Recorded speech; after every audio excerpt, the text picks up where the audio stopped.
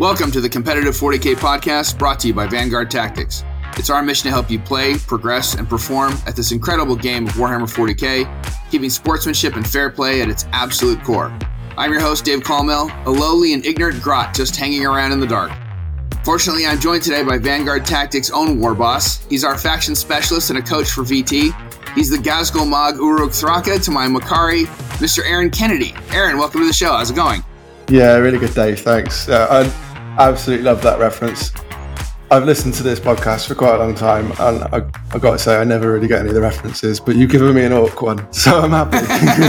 Yeah, I was like, I could do another Lord of the Rings reference, but let's just cut to the chase and keep it simple for everybody on this one. Appreciate it. Thank you. Yeah, no problem. All right, so before we get started into, obviously we're talking about Orks today. The important question that I have to ask is, do you wah? Are you one of those people in a tournament where you scream out wah when you do it? No, I've got to say, I'm sorry for the people that love that, but I can't do that at an event. It makes me cringe inside a little bit. But I mean, do what you want to do. These events and the places for you to go and have fun. So yeah. You be you. I can say I actually there's a friend I made at a local events here in Georgia, and the very first event he ever came to. He came to one event and was watching us play, and then a few months later he showed up at one of our GTs, and he brought a bunch of orcs, and so we're playing the game. And this is his first event playing in any event ever, and he's playing orcs into my Death Watch. So this was a couple years ago, and he says, "All right, I'm going to declare the wall." And I said, "Okay, so do it." And he goes, "What?" I said, "Do it." I said, "If you don't do it, it doesn't count. I'm not going to acknowledge your rule." And he goes, "Are you kidding?" And I'm like, "No."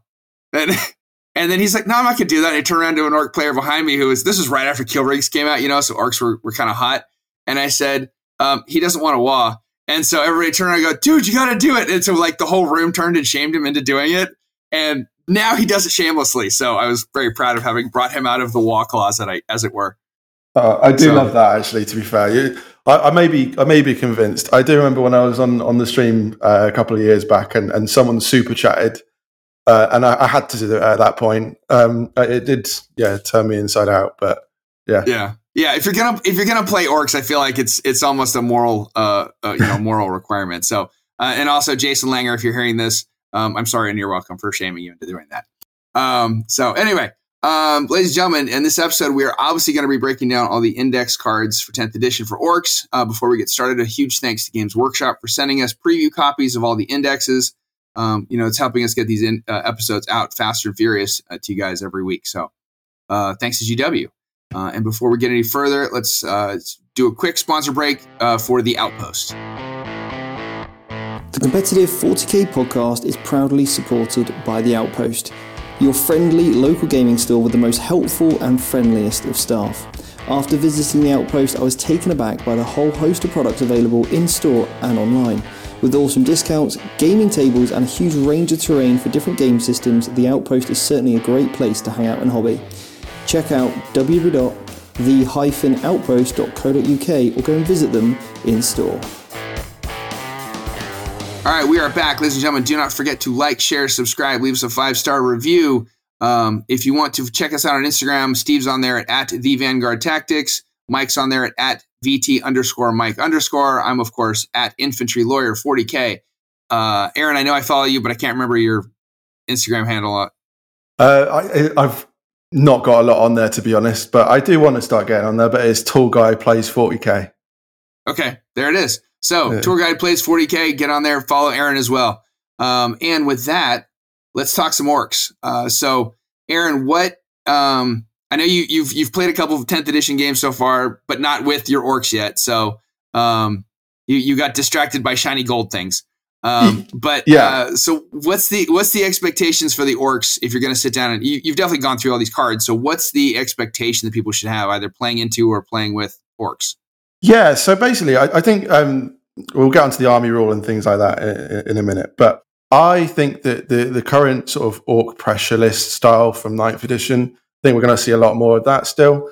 I really think that the sort of low cost points value units, quite a lot of low cost units for trading in and out, Same sort of thing as before in 9th edition, really. You're going to see a lot of that. There's some decent points cuts on a couple of key units that we'll talk about in a bit. Really liking the truck at the moment, and I think that, for me, is going to be a bit of a pivotal unit for it, basically. Okay, so a lot of truck boys, and are we going to see battle wagons too? All battle wagons, they're contentious that. They've been pointed up quite a bit to have all the add-ons and upgrades. For me personally, I don't think I'm going to see a lot of those. I'm going to try because I've got 4 of them. I'm going to try and fit them in, but there's a couple of issues with them, and I think it's 185 points, nearly 4 times the cost of a truck. So yeah, not for me at this point. But there's a lot of units in this book. It's a thick set of index cards. A lot of units to play with. Orks are one of the oldest running factions in the game, and they got a whole bunch of new units last edition. So they've got not nearly as many Space Marines, of course, but they've been around a long time, so they've got a lot of data cards, which we will not be able to get to all of. But for now, let's talk the army roll. I think it's WA. WA, yes. That was close, actually. Not quite. Yes, the WA, we'll be familiar with this from 9th edition, although it is, as a lot of stuff in 10th edition, it's been cut back a little bit. Essentially, you can call the WA once per battle, and at the start of you can do it at the start of the battle round now, which is quite interesting compared to before, because before it was in your first command phase. Oh, okay, yeah, that is a difference. Yeah, exactly. And so what it does is, if you do this until the start of the next battle round, Orc units from your army are eligible to declare a charge in a turn in which they advanced. Awesome. And then add 1 to the strength and attacks characteristics of melee weapons equipped by Orcs. And you also get army-wide 5+ invulnerable save. That's everything. And a lot of stuff has been kind of trimmed out of it, basically. So your speed war element is gone, and it only lasts 1 battle round. Yeah, because in 9th edition, it lasted into the next round. It was slightly less powered, but it was like it was fading off. And so now it's just 1 round. That's all you get. Yeah, exactly. So before you'd get your extra strength and attacks for an extra round, and you'd also get a 6+ in Vuln. But you're not getting that so much this time, just the 1 round. But I think the fact that you can declare it at the start of the battle round is quite important, because that 5+ in Vuln, especially if you're against quite a heavy shooting army, is really useful. And there's been times where I've really missed that when I've lost the first roll off, for example, and I'm kind of on the line a bit, and you get shot quite hard. So I think people are going to want to think about when they declare that, and if they need to declare it a little bit defensively or offensively, it's going to be quite important to tune yourself into the right point in the battle to declare that. Yeah, that makes sense. Okay. And then the detachment rule is called Get Stuck In. Get Stuck In, yes. So detachment rule is really simple. Melee weapons equipped by Orcs models from your army have the sustained hits 1 ability. So this is your exploding 6s. So on a critical hit roll, a modified roll of a 6, you can improve that. I believe if I look at the strats in a minute, you can improve that to a 5+ at some point. But people will be familiar with this again. Goths in the 9th edition codex, they had exploding 6s. Hasn't got that kind of additional strength element to it anymore, but nice, simple, easy to remember, and pretty strong. A sustained hits 1, if you think about that kind of as a bit of a +1 to hit, really, isn't it? Yeah. It serves also, statistically, I think it serves basically as a reroll 1s at the very least. So I think it it makes up whatever you might miss. It's going to make up for it. So that combined with, I think the real magic there is combining that with declaring the WA. And you're going to be able to +1 strength, +1 attacks, and then with a horde-like or semi-horde list, you're having a ton of attacks already coming in, and then you get your exploding 6s. So I think the two stacked up together sound like they could do a lot of work. Absolutely, yeah. And I think one thing to note as well, to have a little think about, is that previously, obviously, with the 2 turns of the WA, the pressure list worked kind of across 2 turns.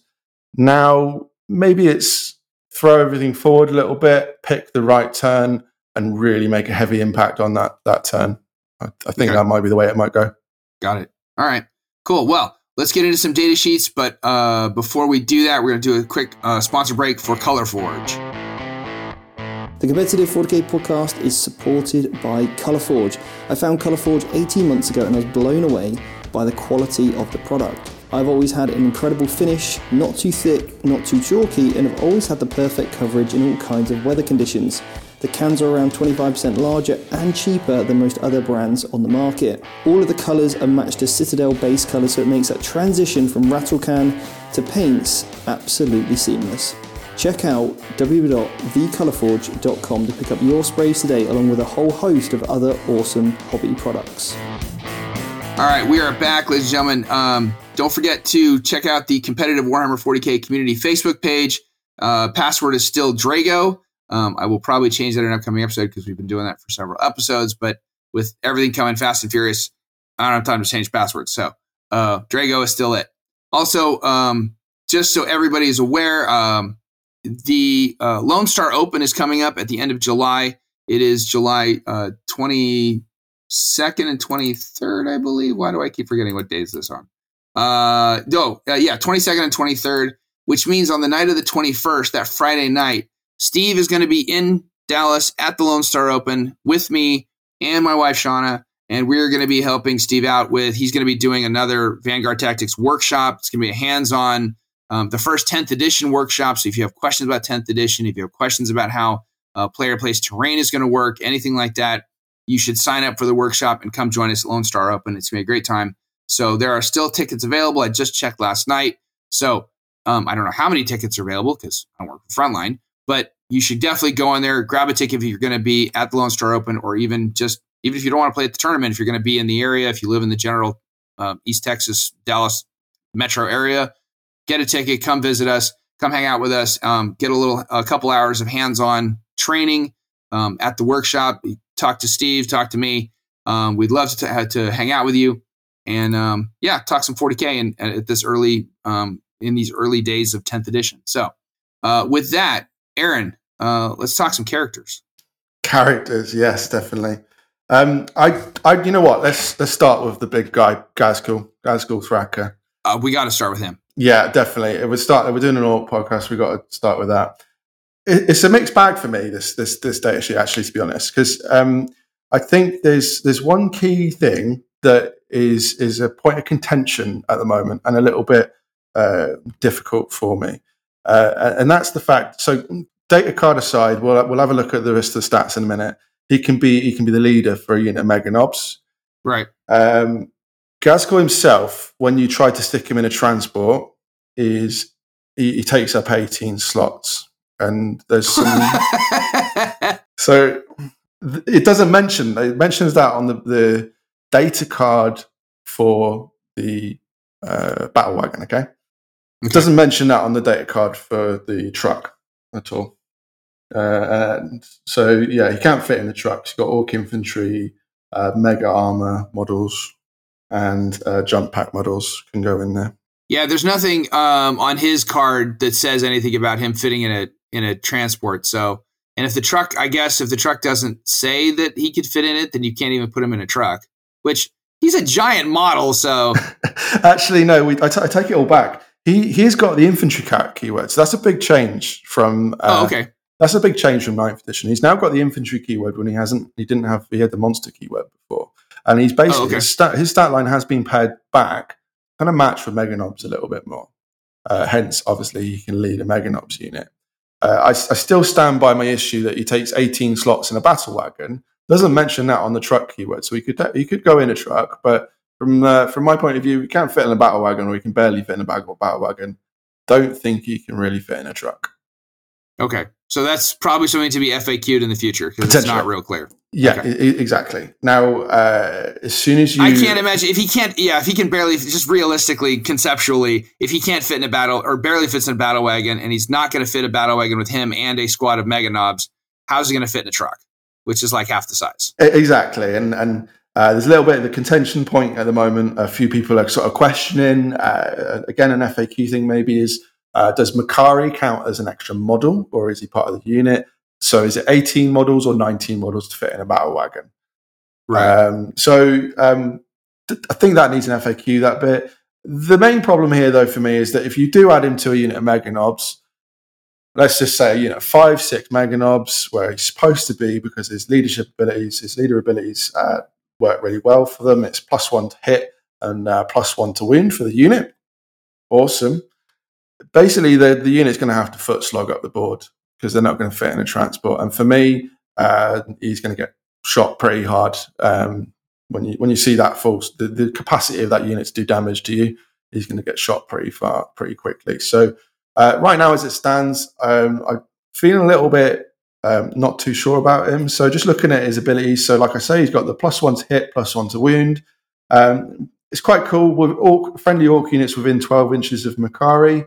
When you've called the War, they have the lethal hits ability. So that's a critical hit roll. So a modified 6 will be a automatic wound, which is pretty great, really, especially when you consider the volume of attacks that the Orcs are doing. Yeah. I think this one's a play it a few times, see how it goes. Maybe the sort of whole less lethal of the addition will make that actually more feasible. And he can foot slog up the board. Maybe not. But I'm going to try that one out a few times. But maybe after we've dealt with the indirect fire issue and Eldari Wraith Knights. But that's a conversation for another day. Exactly. So, and 12 inches as an aura is a substantial aura. So a lot, I mean, if putting Gaz in the middle of your army and charging him up the board, if you've got a whole bunch of boys with him, that aura of lethal hits could matter a lot when you call the Wa. So potentially he could be game breaking. I mean, not game breaking, but he could be very pivotal and helpful in your, sounds like, if when you declare the Wa, if you can just make sure he survives that long.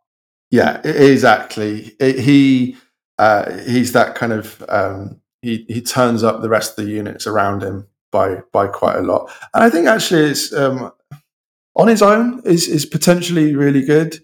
You've got, unless there's mortal wounds flying about, but Makari has got his 2-up invuln save. The kind of whole, if you remember the Archon save that goes on where you've got a 2-up invuln and you can't re-roll it.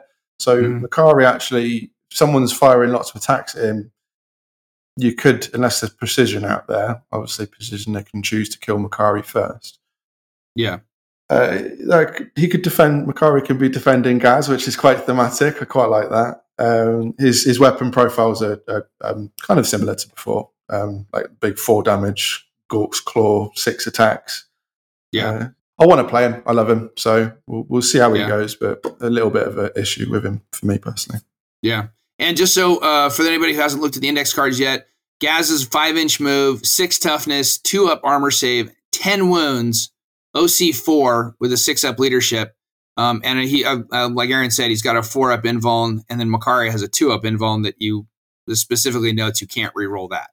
So T6 is a good break point, and because all of your main bolters and heavy bolters and all that are going to wounding on 5s, so that's solid. And then 10 wounds that's a lot of wounds. Yeah, certainly more than most Space Marine characters.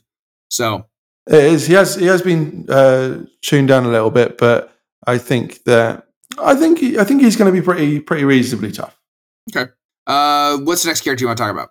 I would like to talk about the Beast Boss. I really like the Beast Boss, and I'll tell you why. Is there's a particular combination of universal special rules that, as many people know now, is very strong, and that's the devastating wounds is awesome. So that is on a crit wound roll. Your damage turns into mortal wounds. So if you roll a 6, on your profile, then the damage characteristic turns to mortal wounds and the attack sequence ends. When you pair that with the anti-keyword X universal special rules, so in this case, Beast Snagger Claw, it's got anti-monster 4+ and anti-vehicle 4+. That means that on a 4+ against vehicles and monsters, you're getting that critical wound. So when you do your wound rolls, any 4+ is going to trigger devastating wounds. That's a really strong combo, and there's a lot of stuff out there that is probably a little bit too much. On the weapon profiles that this guy's got is, I think, a really nice, for the cost of the unit, really nice anti-tank that I think, anti-tank and anti-monster that I think that the index may suffer from in other regards. So the profile with the Beast Snagger Claw is 4 attacks, hit on a 3, strength 10, -2, 2 damage. And then the Beast Chopper is anti-monster 4+ and anti-vehicle 4+, 6 attacks, hit on a 2, strength 6, AP 1, 2 damage. Now, it's not extra attacks, so you're going to have to pick one of those. And I would suggest the one with the 6 attacks, the Beast Chopper, to trigger the mortal wounds. But I think, off the top of my head, I think you're going to get 5, 6, maybe up to 8 mortal wounds when you attack a vehicle with this guy. So it's a decent amount when you're searching for some damage against those. Yeah, roll well, you could drop a dreadnought. Yeah, quite possibly.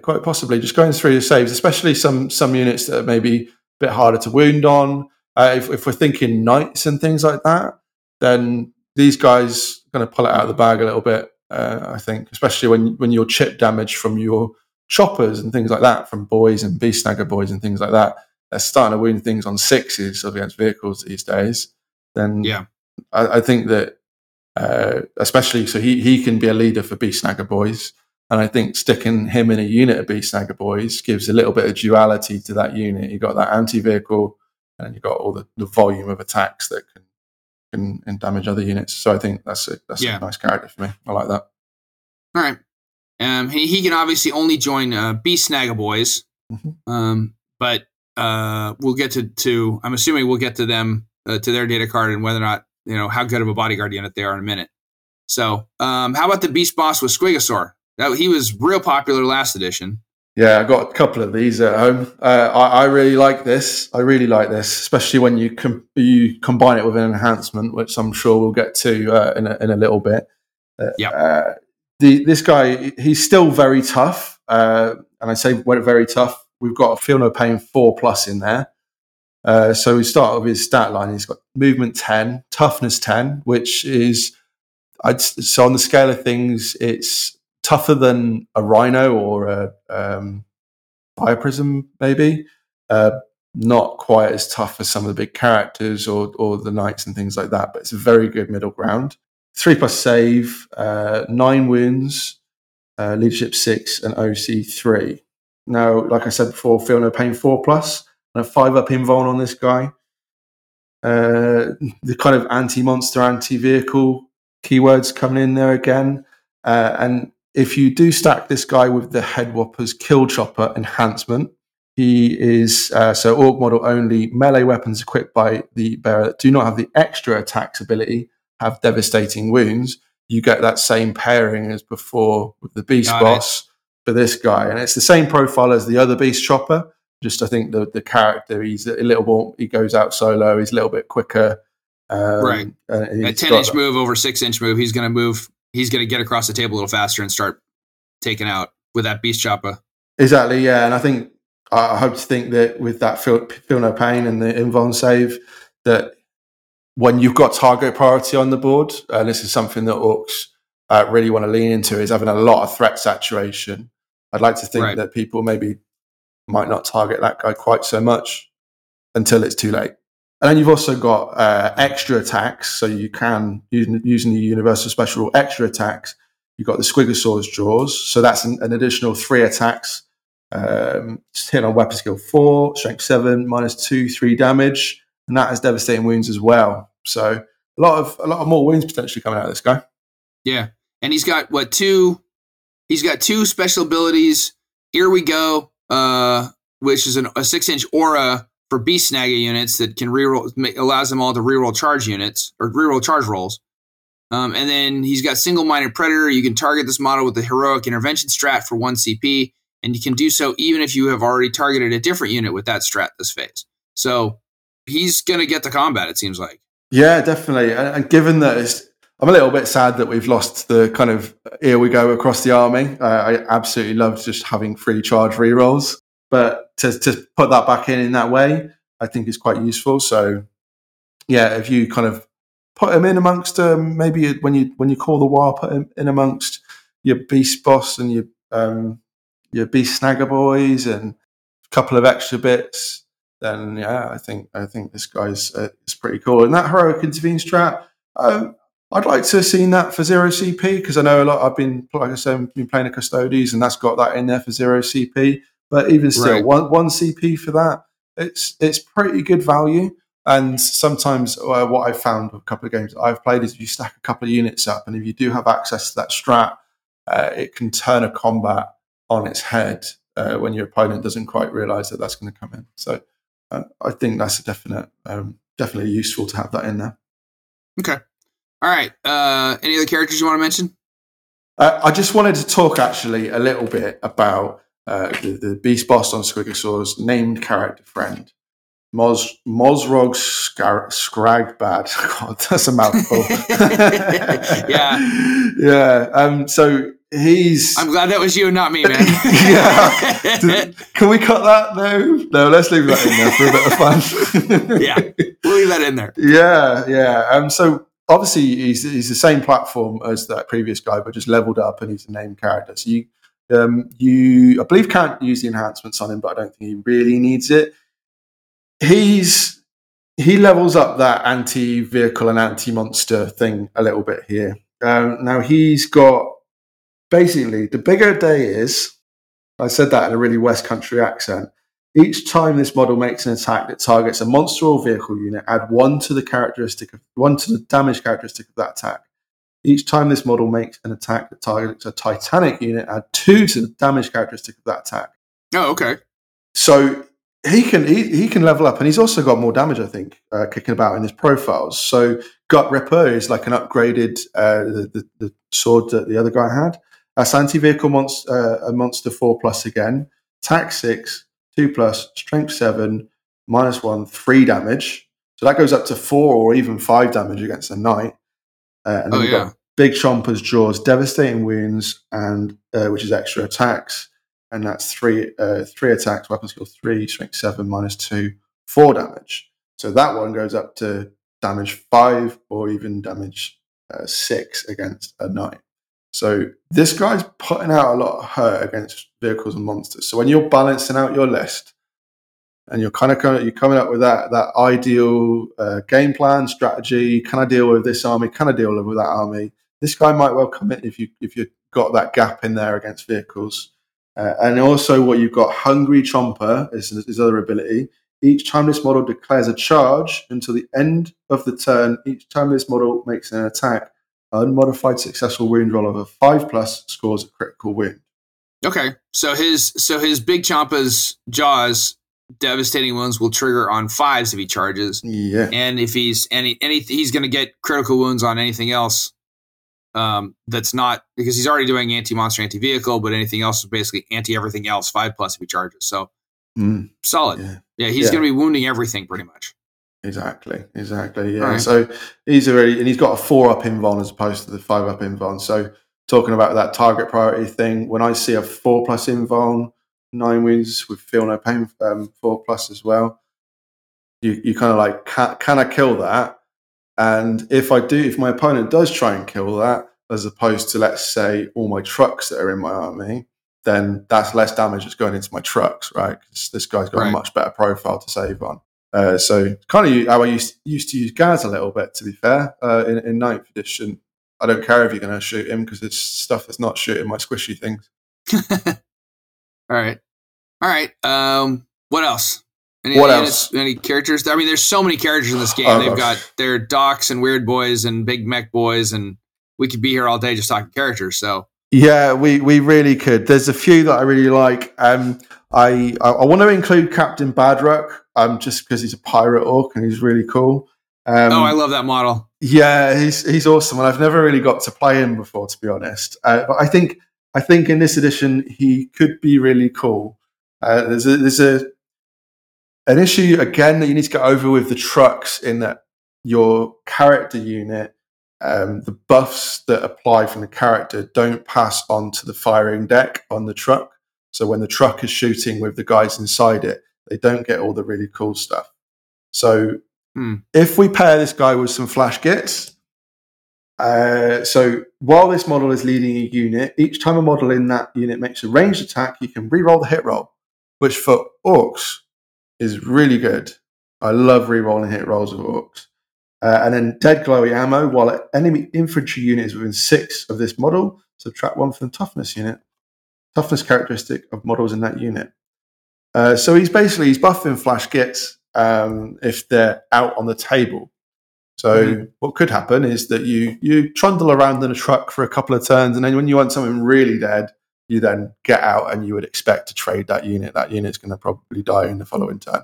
But just really quickly looking at the flash gits, which is obviously who he would attach to. So they have got the snaz gun, kind of a generic orc profile, movement 6, toughness 5, 4+ save. Actually, that's better than a normal orc, to be fair. 2 wounds, leadership 7, and OC 1. And the snaz gun is heavy, so they get +1 hit if they do stay still. It's sustained hits 1 in shooting, which is really cool. Range 24, 3 shots, hitting on a 5, strength 6, -1, 2 damage. So stack them out. Possibly, let's just say you had a unit of 10 because you're crazy. There's like 40 shots coming out from 30 shots coming out from that unit. But the cool thing is, if you target the closest eligible unit with a snaz gun, it's got an attack characteristic of 4. So that's 40 attacks, strength 6, -1, 2 damage, sustained hits. Oh, okay. Rerolling hits. It's going to kill a lot of stuff. And if you can, especially as you can now get out of your transport after it's moved. So let's say you got some in a truck, and your opponent's got a boatload of Space Marines out there. Let's just say Primaris Marines, and you want to split.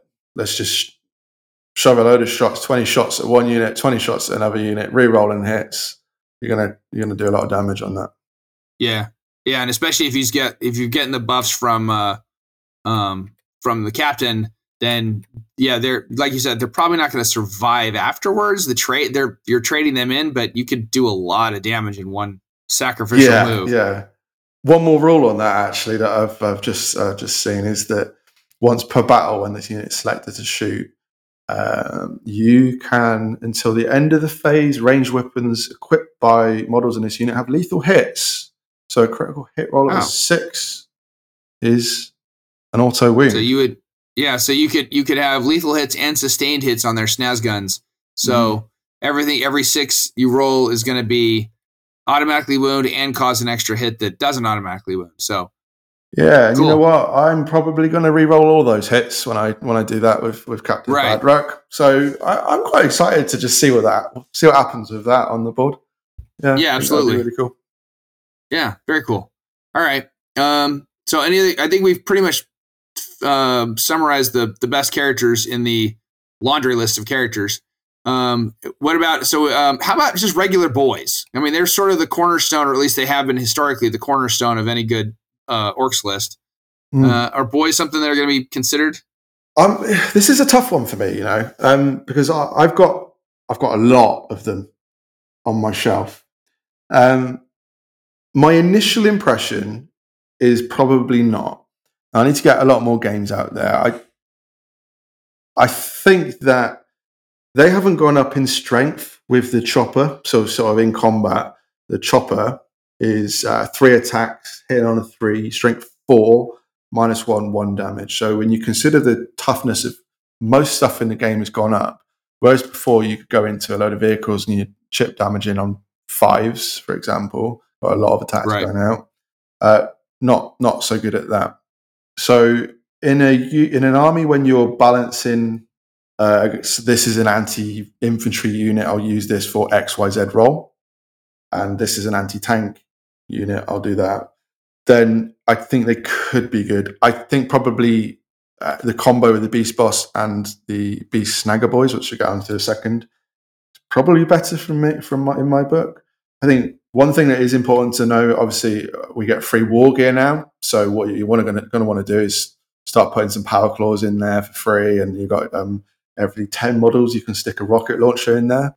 I think that's where you're probably going to see these things being used, is maybe in trucks, fairly cheap units. They can deal with some chaff in combat because they are going to kill chaff pretty quickly with the amount of attacks they've got.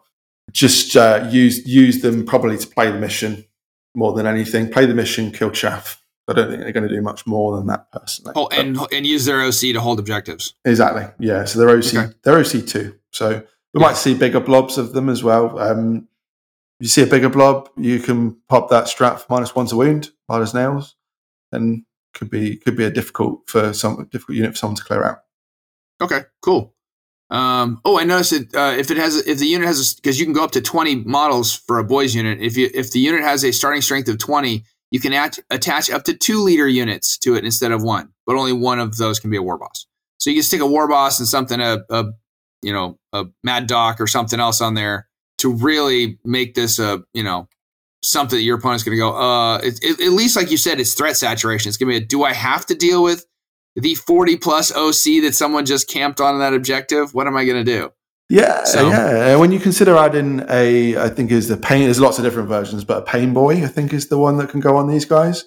You're getting a 5+ feel no pain at that point. Okay. When you're in the war, you've got a 5 up invuln. They could last and become a pain in the ass.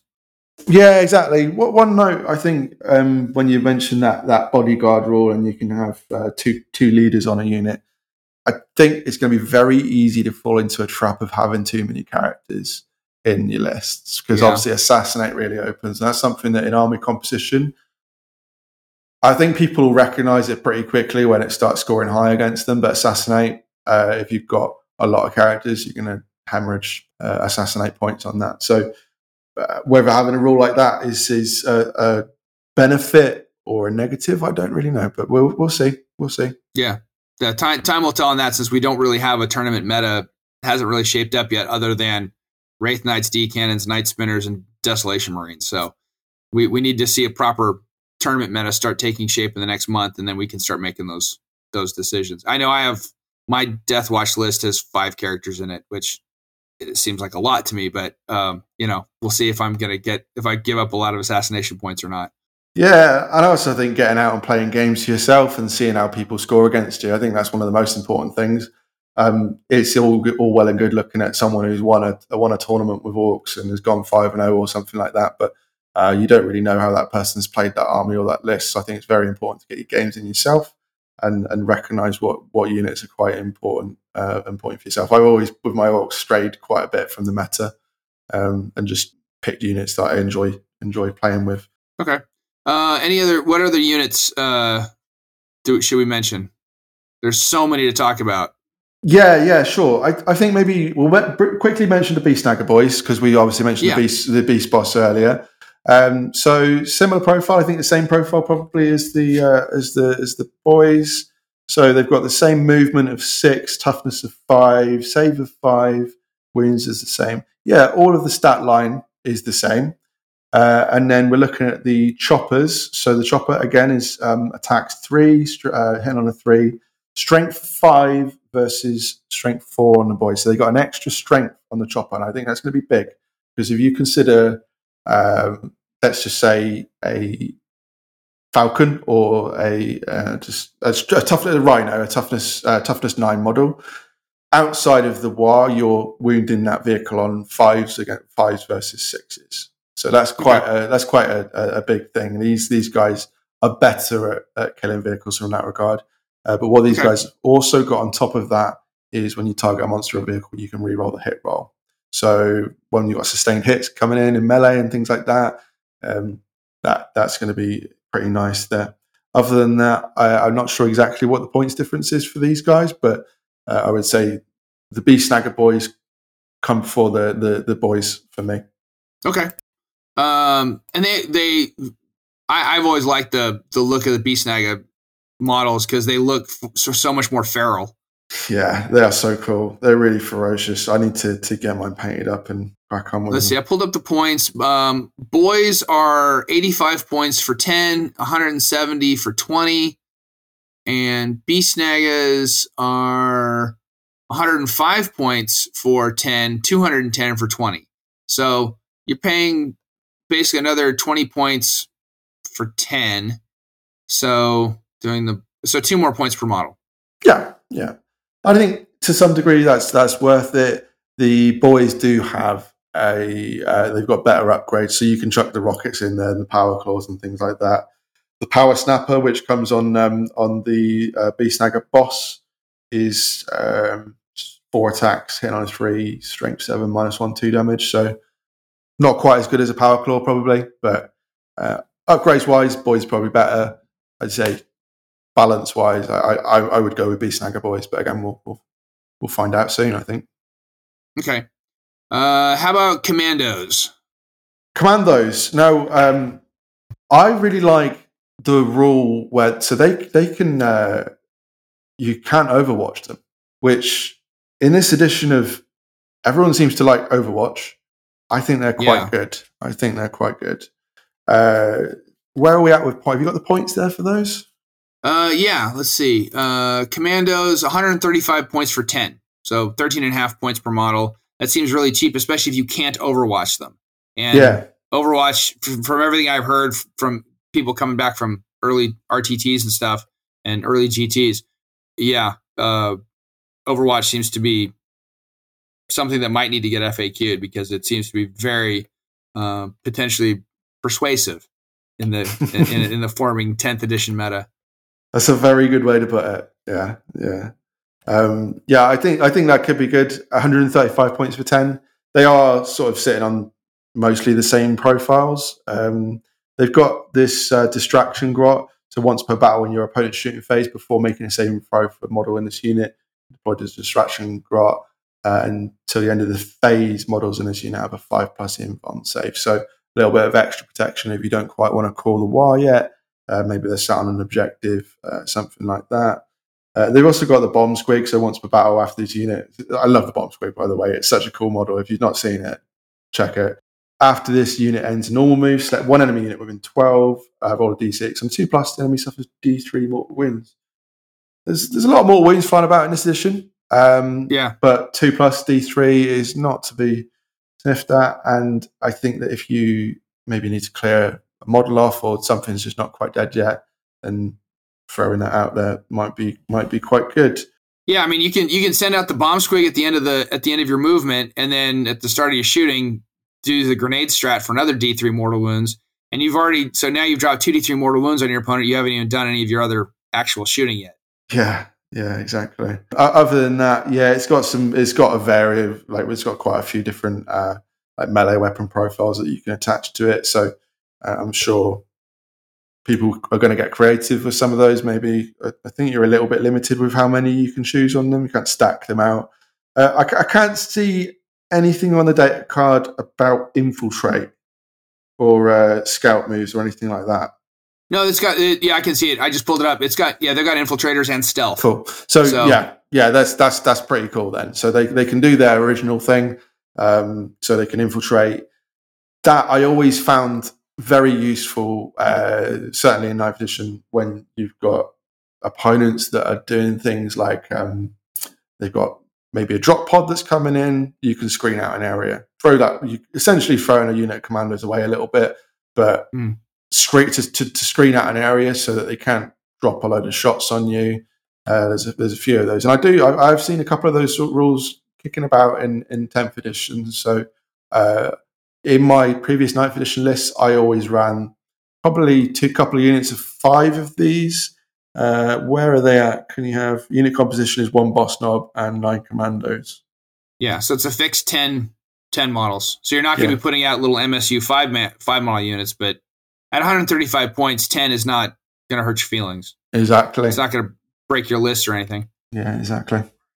All right, so how about the trucks? I can see a world like you mentioned earlier that there's no speed wah in this index, but I can see a world where when the Orks Codex comes out that there's a speed wah detachment or something. So but before that happens, are any of the trucks worth a mention? The boom blasters and scrap jets and all that? Yeah, no. So I've traditionally always been a shooty type of orc. I love shooting orcs more than anything, and like you say, we haven't got that speed wire element, and that really helped with the sort of lack of AP that those guys had, or certainly improving it. I think you need to take all these cards with a little bit of a sort of broader look at 10th edition, knowing that most stuff has been tailored back a little bit.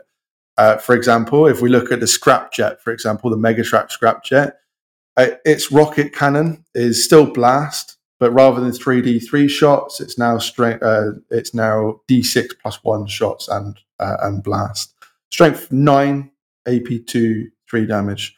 So in the scheme of let's just look at that strength characteristic for a start. So the rockets are flying around with Orks a lot. That previously was strength 8, which was the equivalent of a knight.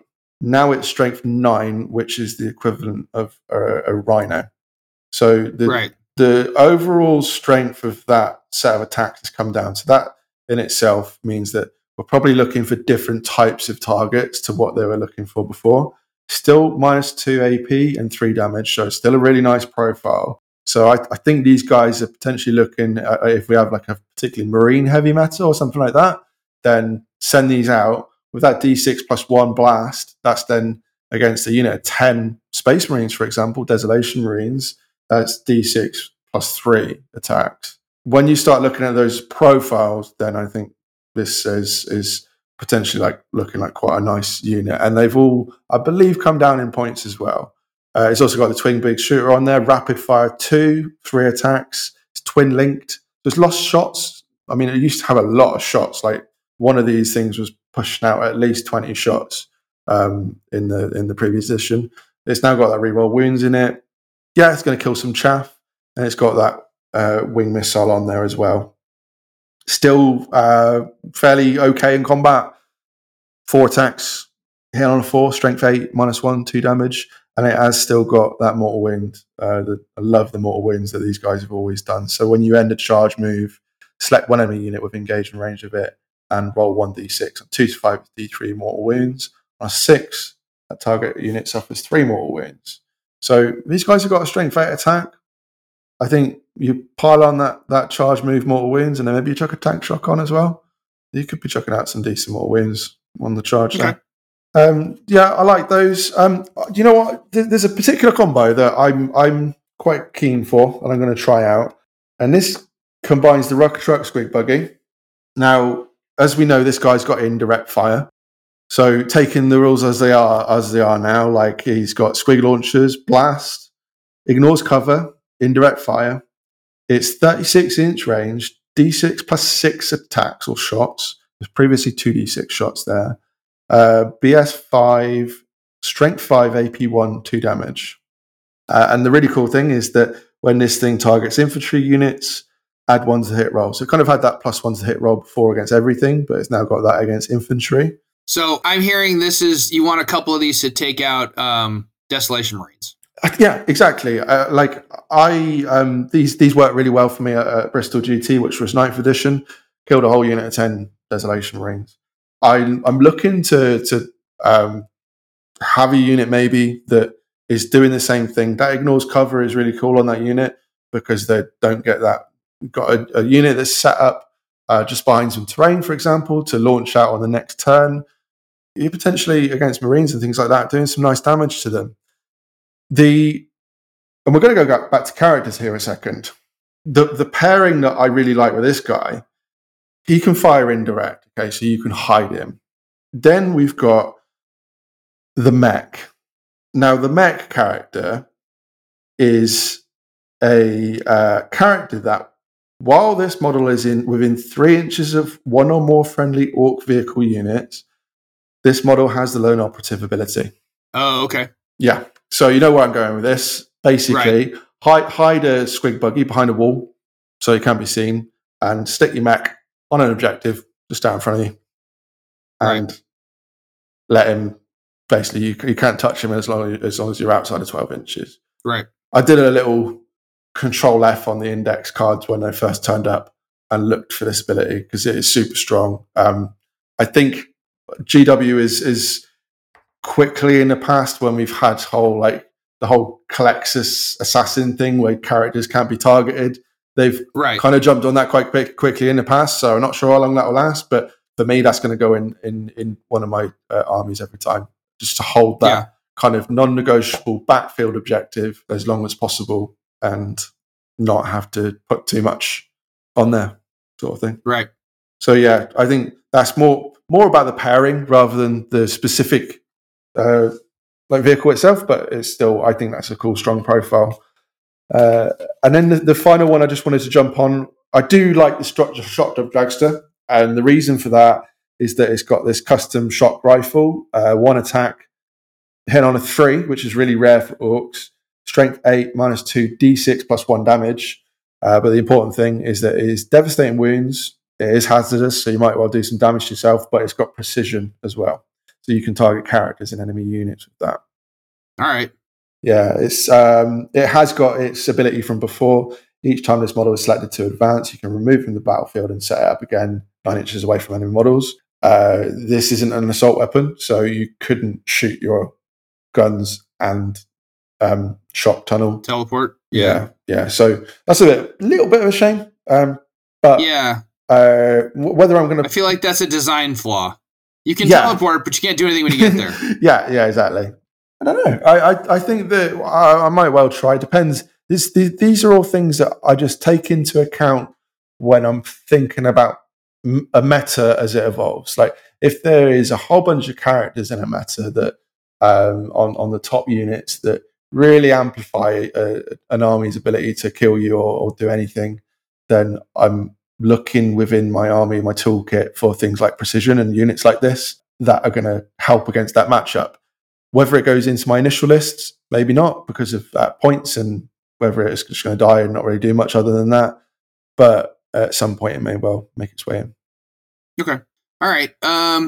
Let's talk aircraft. How about the Burn-A-Bomber and the dakka jet and all those? Are those? Have you given those any thought? Do you even think aircraft are going to be much of a thing in 10th?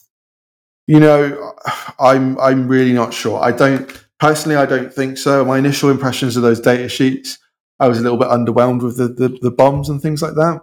Let's just look at the Burn-A-Bomber, for example. Now, he's got twin bid shooter, so let's not worry about too much about that.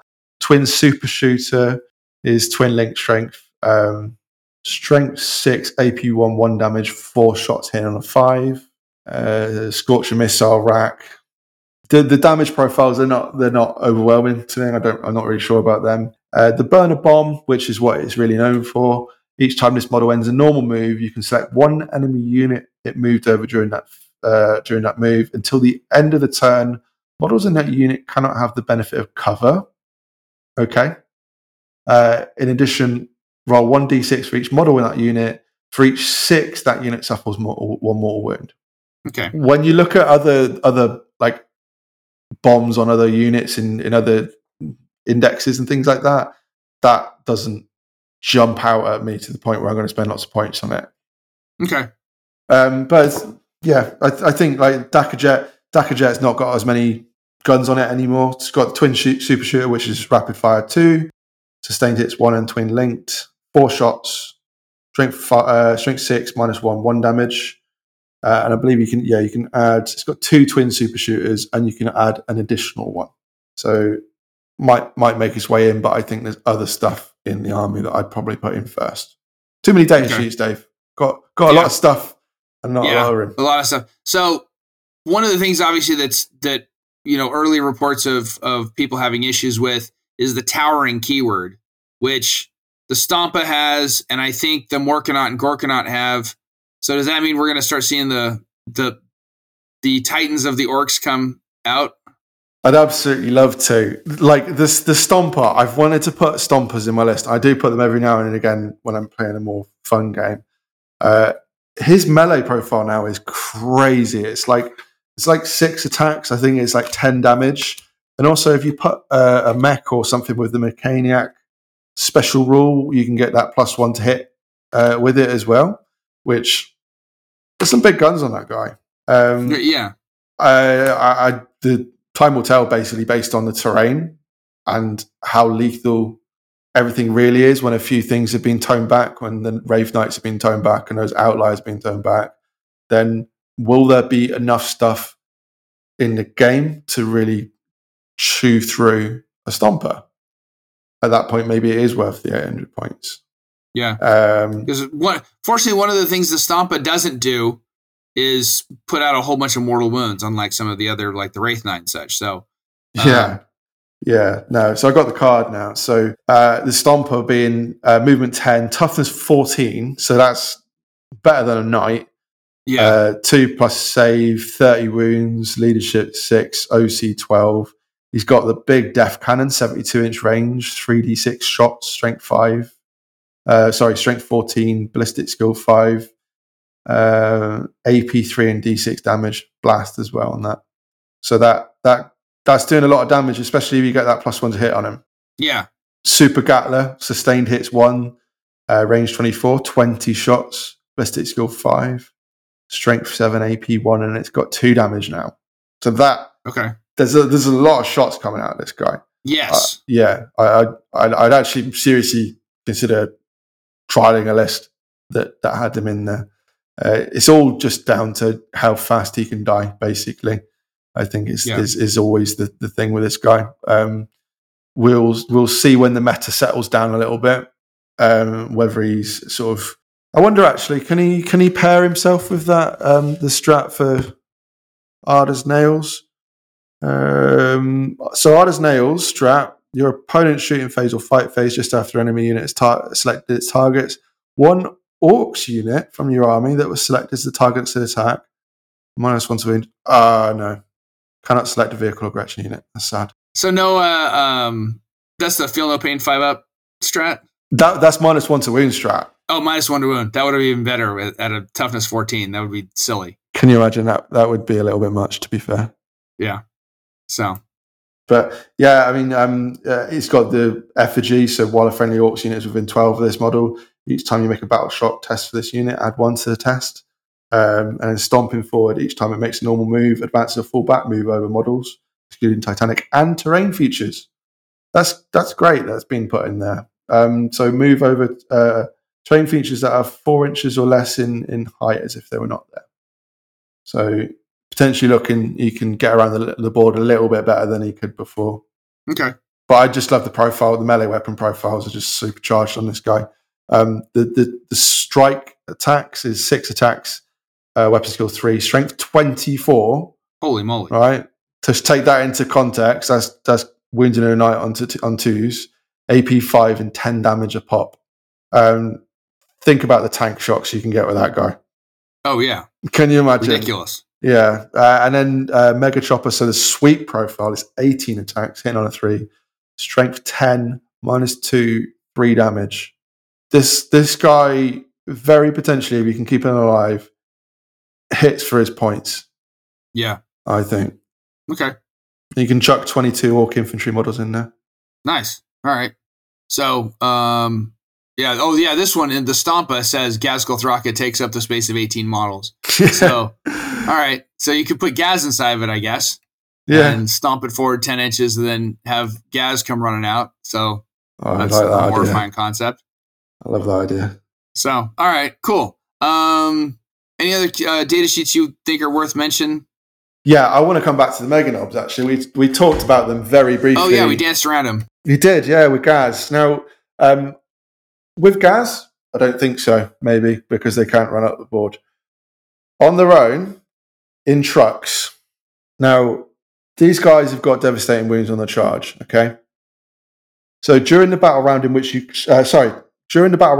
call a war, so not on the charge, melee weapons equipped by models in this unit have devastating wounds. So let's look at the profile. Movement 5, so a little bit slow. Toughness 6, 2+ save, 3 wounds, leadership 7, and OC 1. But the main thing really is the weapons. Now, when I look at that devastating wounds ability, I'm immediately looking at the twin kill saw profile, which is twin linked rerolling wounds.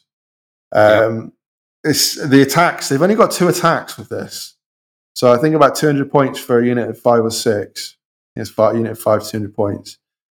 2 attacks, hitting on a 4, strength 12, -3, 2 damage. Now, if you're rerolling, obviously you can be fishing for all those juicy, devastating wounds on that.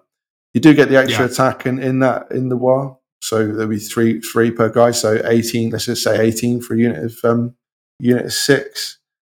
These guys are going to be in there for me, especially with that the rerolling wounds strength 12 profile. They're a little bit of anti tank for me. They're going in there and they're gonna mull us some stuff. So again, depending on your meta, for me, I'm going personally. I'm going to go 3 units of these coming out of trucks. 3 units of 6. 3 units of 6. I think it's 200 points for the unit of 6, I believe. Yeah, 200 points for 6. Yeah. So so here's the thing with the characters. Might want to Dave, can they come in units of 5 there on the points? Yeah, they can do units of 2, units of 3, units of 5, and units of 6. Great. So what I would maybe say then is coming out of trucks, I might, for the sake of the points, drop down to a 5 and stick a beast boss, not the beast boss, the war boss in mega armor, the one that came out fairly recently with the little Gretchen on his shoulder. Mm-hmm.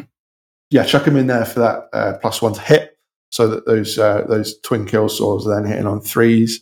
I think that probably outweighs the losing the one guy. And then, quite interestingly, the crumping time, the devastating wounds on the charge, on the war, that applies to the unit. So your war boss in mega armor will get that as well. So right. Devastating wounds.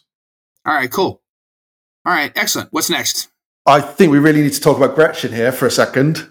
Really? All right. Yeah, Gretchen. And the reason I say that, I think they've come back down in points again. This new way that GW is doing the sort of units of 10 and pointing out for units of 10 has allowed them to do. It's not pointed per model now. So for Gretchen, you've got a unit of 10 for 45 points. Now, that's cheaper than it was before. But the main thing about Gretchen for me is that they've got this ability, the CP farm ability. Cool. So yeah, Gretchen. I think that the main thing for me about these guys is they've got this ability called Thieving Scavengers. Now, at the start of your command phase, roll 1d6 for each objective marker you control that has 1 or more units in your army with this ability within range of it.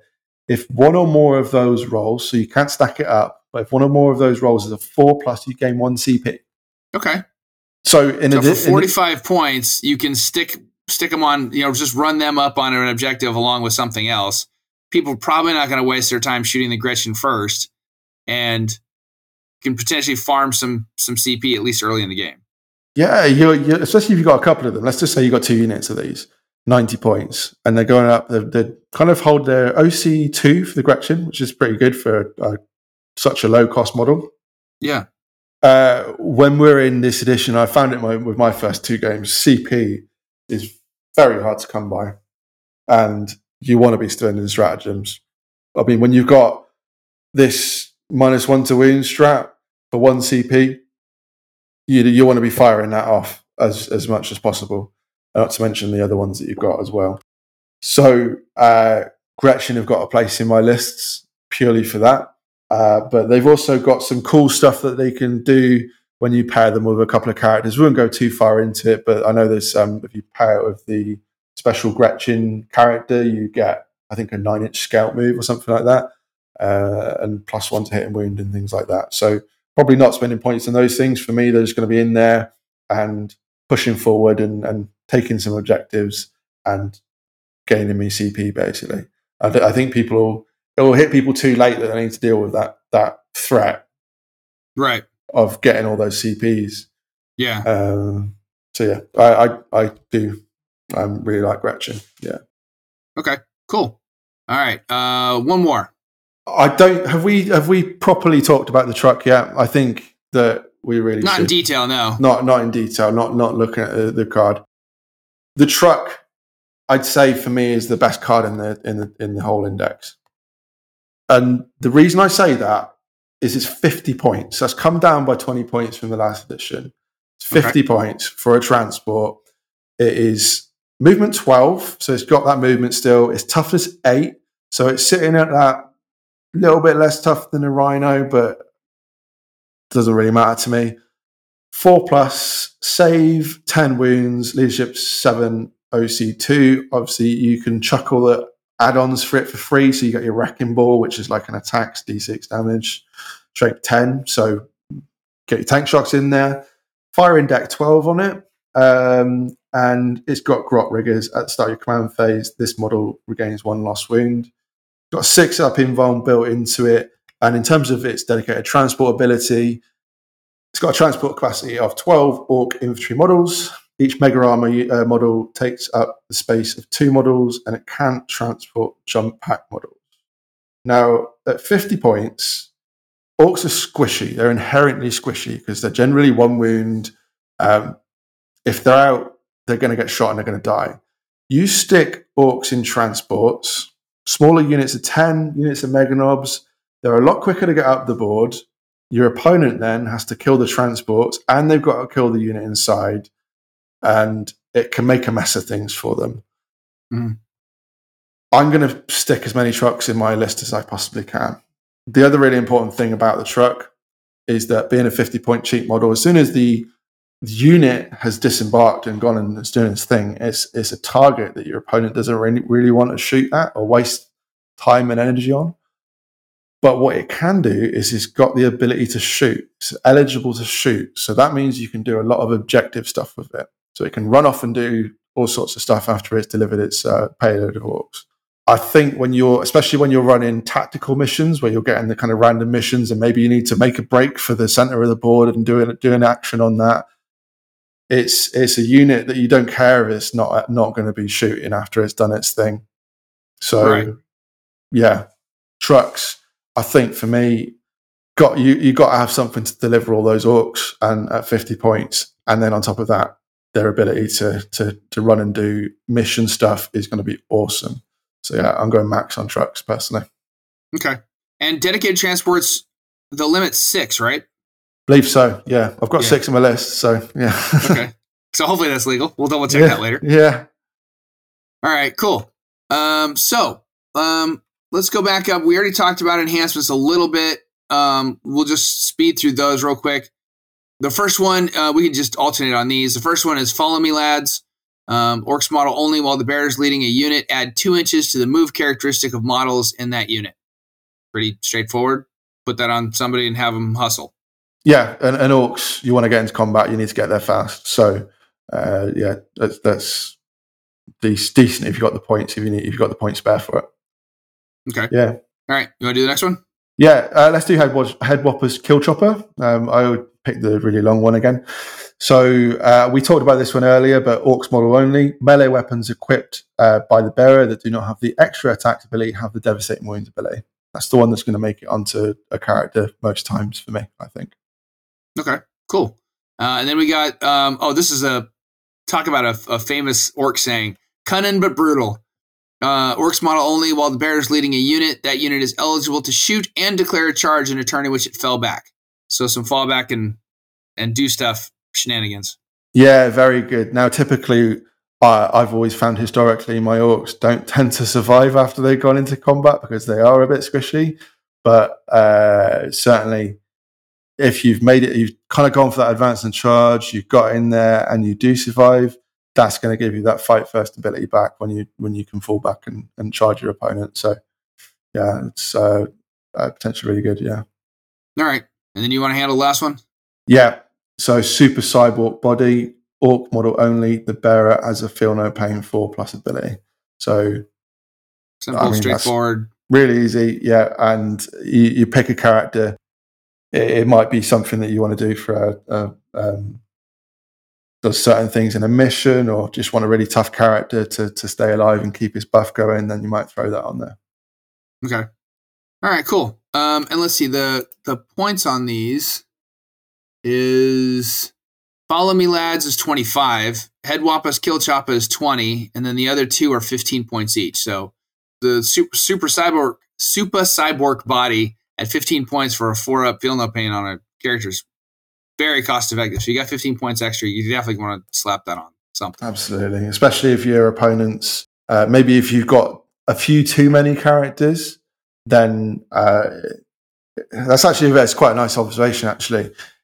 We talked earlier a little bit about having, say, 4 to 5 characters so your opponent doesn't really want to take Assassinate. But what you could do maybe is trap some people into that. So if you throw in a couple of those harder to hit characters, harder to wound characters, maybe Beast Boss on Squigosaur, the character one, the name character one, and then one with Super Cyborg Body, then all of a sudden these are very hard to kill. Then you might trap someone into picking Assassinate. And as we've seen historically with maybe armies like Adeptus Sororitas, it can be a bit of a trap to pick Assassinate against certain armies. Yeah. So maybe something to think about. Okay, cool. All right, let's do some strats. Yes, strats. All right. First one is Careen. Use during any phase just after an Orcs vehicle unit from your army with the Deadly Demise ability is destroyed. That destroyed Orcs vehicle unit, if you roll a 6 for its Deadly Demise ability, you can use this stratagem on that unit even though it was just destroyed. The effect is your unit can make a normal move or fallback move before its Deadly Demise ability is resolved and before any embarked units perform an emergency disembarkation. When making this move, your unit can move over enemy units as if they were not there. So if you roll a 6 for your Deadly Demise, your vehicle can yeet itself further into making sure that its explosion does maximum damage. I absolutely love this. I think it's so cool. It's very situational. Yeah, you got to roll a 6 on your Deadly Demise, so that's, Yeah, you got to roll the 6. There's a bit of me and Michael talked about this one earlier, and the wording on it is a little bit like, do you need to use the strat before you roll? But I think we both agreed that it's the other way around. If you do roll that 6, though, previously you only had a 6-inch normal move, and you couldn't move, you couldn't fall back, or you can go across units and things like that with that. So a little bit more limited. But let's just say if a unit of you got a truck that's wrapped with a unit of boys or a unit of meganobs, maybe it's the end of the fight phase. You get a 12-inch move with that unit. Yeah, you can move over your enemy. You can move a lot closer to where your target in the next turn might be. Yeah. So situational, but keep your eye out for this opportunity because this could be potentially game changing. Like if you get a unit out and get them in the right direction. I also really want to see a Stomper do this. What is it, like 2d6 or whatever? Yeah, it's Deadly Demise 2d6 on the Stomper. I would love to send that into someone's lines and just watch them weep. That would be horrendous. Yeah. All right. So you want to do the next one? Yeah, sure. So Orks is Never Beaten. 2 CP. It's used in the fight phase just after an enemy unit has selected its targets. 1 Orc unit from your army that was selected as a target of those attacks. Basically, until the end of the phase, each time a model in that unit is destroyed and it's not fought, do not remove it from play, you can fight. So we see this in quite a few armies have got this, and it is very, very powerful. Let's just say let's say you really go in on your war turn, you send several units in at once, and you send 3 units of Magnobs in. You know that someone's going to interrupt once. So you send 1 unit in, you do your shot, you do your attacks. The unit that is being interrupted into, pop this strat on them. They can do all their attacks, and you get to choose another unit, and then they can do all their attacks. So this is where having those Gretchen in there to really up your CP is going to be super important, because I think that's going to be a very strong strat to use. I've seen that it is very strong in other armies, so I would expect it to be the same in this one. Okay. All right. Next one is Unbridled Carnage for 1 CP. Use it in the fight phase on 1 Orcs unit that has not been selected to fight this phase yet. Until the end of the phase, each time an Orcs model in your unit makes a melee attack, an unmodified hit roll of 5+, scores a critical hit. So that's the one you were talking about that's going to make the most of your sustained hits from your detachment roll. Absolutely, yeah. This is for 1 CP. If you want to make something dead, or you want to make something really dead, then you might pop this one on there. Got it. All right. The next one is the one you mentioned a couple times. Yeah, hard as nails. So effectively, your opponent's shooting phase or the fight phase just after an enemy unit has selected its targets. 1 Orc unit from your army that was selected as the target of one of those attacks, -1 to wound. And as we noted earlier, restrictions, you cannot select a vehicle or Gretchen unit for this stratagem. So 1 CP, -1 to wound. I think this is, again, there's too many strats that are very good. Yeah, I can definitely see that one getting spammed a lot. Yeah, exactly. You're going to have to really manage your CP usage using this army, because there's some really nice strats here. Yeah. All right. Next one is Mob Rule for 1 CP. Use it in the command phase on a mob unit from your army that contains 10 or more models and is not below half strength. Until the end of the phase, while a friendly Orks infantry unit is within 6 inches of that mob unit, that Orks infantry unit can still be selected as a target for of stratagems, even though it's battle shocked. So, all right. Yeah, that's okay. Situational, but it is situational. It is useful. I note that it's you can use stratagems on it, even if it's battle shock. So it's not like getting rid of the effects of battle shock, so you don't get OC and things like that still. But there could be moments to use this, maybe not on top of all the other really cool strats that we've just seen. Yeah. Okay. All right. You want to do the last one? Here we go.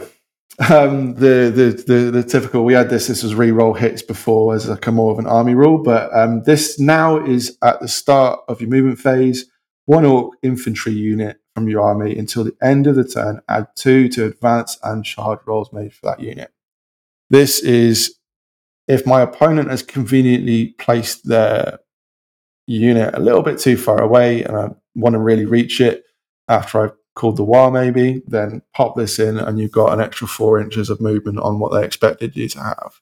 Yeah. So it's quite nice that this is used at the start of your movement phase, so you can kind of analyze the board a little bit, check your measurements, and look, I probably am going to use this if I've got my mega knobs are on the charge, and maybe if I measure the distance out and I would be a 9-inch charge or a 8-inch charge or even less maybe, I might pop that just to really ensure that unit makes it into combat. That would be really good. Okay, cool. All right, that is it for strats. Now let's talk some just overall play style of the army. Having gone through, there's so many different data sheets, there's tons of characters, as you mentioned. There's boys, there's Beast Saga boys, there's all the specialist troops, obviously several different kinds of vehicles. We didn't even touch on Def Dreads and Killicans and some of those other iconic Ork units. So altogether, what do you think the overall playstyle Orks is likely to be or should be? Well, I think it's if you look at where it's at in terms of like the sustained hits, really focusing on melee, okay, and mirroring it to the 9th edition codex, you're looking at your Ork pressure lists. So we're looking at units that can trade well for their points efficiency, units that play the mission are quite cheap. So I think that I'm inclined to say I'll be running tactical missions maybe with these guys, because you've got a lot of duality in a lot of the units, so they can maybe go out and kill a vehicle or a monster, or they can go out and kill a unit of chaff, or they can stay in and do an action on something. A lot of fast moving stuff and fairly cheap. So I think you're going to want to be ensuring you make the right trades with your enemies. So that means picking an enemy unit that you can probably kill that is of a higher points value than the unit that you're sending in. That's always a really important thing to sort of measure out. I think it's a army that's probably designed to get into combat, get into melee. So you're gonna have to probably think and play around Overwatch quite a little bit. That's going to be your one to worry about a little bit for now, and also just making sure that when you get to the board and you analyze the terrain and things like that, think about your opponent's threat ranges and the angles that they can carve on your units, and hopefully, basically, what I'm looking to do: units in trucks, 6 units in trucks, send them up the board, try and keep them in cover, and then really push out on turn 2 with the war. And I would go full tilt at that point. Personally, I'm quite maybe not quite so tactical when I call the war. Typically, I just go all out a little bit. I think thematically the war is supposed to be all right, tactics are out the window now, just everybody charge. Yeah, exactly. Whereas previously the pressure lists were kind of like over several turns, I think that now that the abilities within that are kind of like funneled into one turn, really. Mm-hmm. Yeah. That I might be inclined to, like I say, go full tilt in one turn as opposed to like across lots of turns, but then you put an immense amount of pressure forward, and then you let your trucks go and do little actions and stay in this quarter or go in the middle or do whatever. That's how I would probably play it to begin with. But like I say, this is all, like we said earlier, like I have been playing with my Custodes for the first sort of few games of the edition. So a lot of this is theory, but it's theory backed up by quite a lot of games of Orks in the last edition. Yeah. All right. You kind of already answered this question. So normally, at this point I ask the subject matter expert, how does this score the primary? I think you already answered that, which is swamp the board.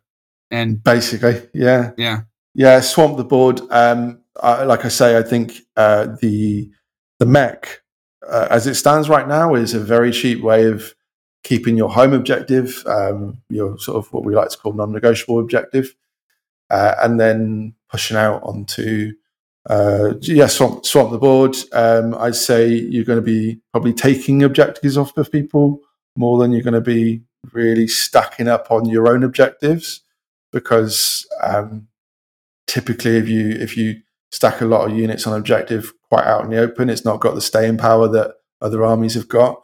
So yeah, I'm going to be looking at maybe have the mech, maybe a couple of mechs, kind of taking closer to home objectives, and then send all the stuff out and see what sticks, basically. Okay. And is this, do you imagine Orks playing the tactical missions or more fixed? I think tactical probably. I'd need to test out a few games, but I think they've got the movement, the capability, and the cheap units to afford to go and do weird and wonderful things around the board. Like I said, trucks, I think they're going to be great for sending out units and doing objectives, because a lot of army, like what I found with my Custodes, is I don't really want to sit and do an action on the middle of the board because the unit is very expensive and you're going to want to do other stuff with that unit. Whereas if you've got a 50-point truck that can just sit in the board and do an objective, score you some points, then that's probably the way I'm going to lean, is tactical, I think. Okay. All right, cool. All right. So before we close out, we had a rules lawyer question. You and I, in a rare fit of preparation that I don't normally do, you and I talked this one a little bit ahead of time. And I'm gonna butcher your name. I'm so sorry. But this question came in from the community 40K community Facebook page. It's from Jir Contilla. Again, so sorry I butchered that. He asked, to summarize his question, he said, "Can your opponent fire Overwatch if you fail a charge roll?" And so the strat says you target your opponent. It's during your opponent's movement phase or charge phase, just after an enemy unit is set up, or when an enemy unit starts or ends a normal, advance, fallback, or charge move. And then the charge roll, that's not real clear just on the strat alone, but when you look at the charge roll or the charge rules, it says you then make a charge roll for the charging unit by rolling 2d6. The result is the maximum number of inches each model in that unit can be moved if a charge move is possible. For a charge move to be possible, the charge roll must be sufficient to enable the charging unit to end that move within engagement range, without moving within engagement range of any units that were not a target of the charge, and in unit coherency. So the short version is, you and Aaron, I think you agree with me here, if you fail a charge roll, then the charge move is not possible based on those rules, and so therefore you can't get overwatched. Was that our consensus? Yeah, exactly. It's very important with things like this to just start reading, like really slowly read the two rules together. And this is where we came to with it. I would say we're bang on the money with this one. Some people might disagree, but essentially the charge roll, you fail it. If you don't roll, you fail it. You can't do a charge move unless you roll the correct number on the dice. And the stratagem applies at the start of a charge move or the end of a charge move. So I think it would be, to me, very clear cut to say that you have to successfully charge and then start moving for the Overwatch strat to apply. Yeah. So Jir, the answer to your question is No, you fail the charge roll, your opponent cannot fire Overwatch. It's, Overwatch is already overly strong. It has other issues, but it's in a huge change from previous editions. No, if you fail the charge roll, you're not getting Overwatch. You're not overwatching before they make the charge roll like before. So that's it. All right. Dude, Aaron, thanks so much for coming on and doing this with me. I much appreciate it. You are, as always, the font of orc knowledge. So really glad that you and I can finally connect and do this. Ladies and gentlemen, thank you for giving us your time and your attention. We are certainly excited to be back and talking about these 10th edition indices and all of the, I'm also excited to have rules lawyer questions again. So guys, go ahead and go on the Facebook page and leave us your questions if you've got them. Obviously, as the index and as 10th edition develops, we will hopefully get some more clarification on some of those. There's a couple that I'm not even touching just yet. I'm hoping for an FAQ. Again, huge thanks to Aaron for coming on here. Don't forget to check him out on Instagram. And obviously, he's on several stream games with the rest of the VT crew. So I think the next episode that I am going to be recording is... I'm still trying to get Jack Downing in to do Dark Angels, and I have another special guest that I can't confirm the name of just yet. Someone to come in and talk about Imperial Guard or World Eaters, and then Steve and I are going to try to connect this week, I think, to talk Blood Angels, or maybe we'll talk GSC since he just had a great showing over the weekend with his GSC. So dropped only 9 points in 3 games. So have to find out how he did that too. So. Lots of stuff still to talk about.